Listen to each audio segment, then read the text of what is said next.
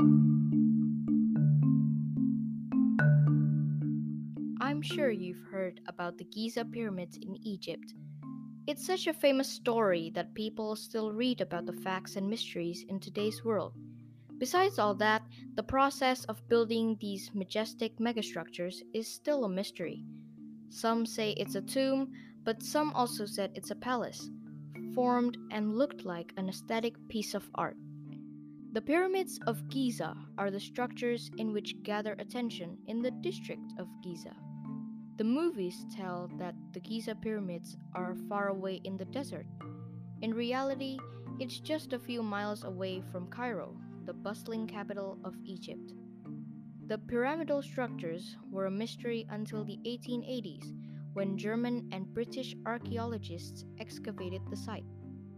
The pyramids were built somewhere in the 2500 BC when Khufu, the pharaoh of the old Egyptian monarch, died. Estimating the time of completion is hard, although a number was called 27 years. The area, overlooking the vast desert lands, lies a fertile space where the old Egyptian monarchs built Cairo. Tracing as early as the first seniors of Egypt, the Egyptian pyramids oversaw a chance to build an advanced time structure. The Egyptian monarchs funded the construction, and workers started on the project.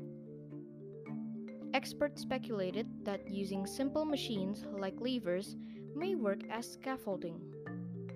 Also, elephants were put in as the trucks for the task. They realized that the pyramids were the tallest structure of its time, about 1,000 years until the first European buildings were completed.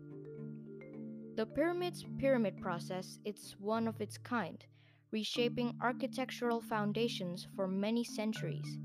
They tend not to break, as the Egyptians built the structure from sturdy stone and rock. Roman writer Pliny the Elder devised a theory of salt and sand in the lifting process. Earthquakes at the time were small, and therefore the structure was robust. We could see their development on such a structure, and it supports all math fields, including calculus and trigonometric problems. They were the civilizations that we could trace and redevelop as a part of a growing international community.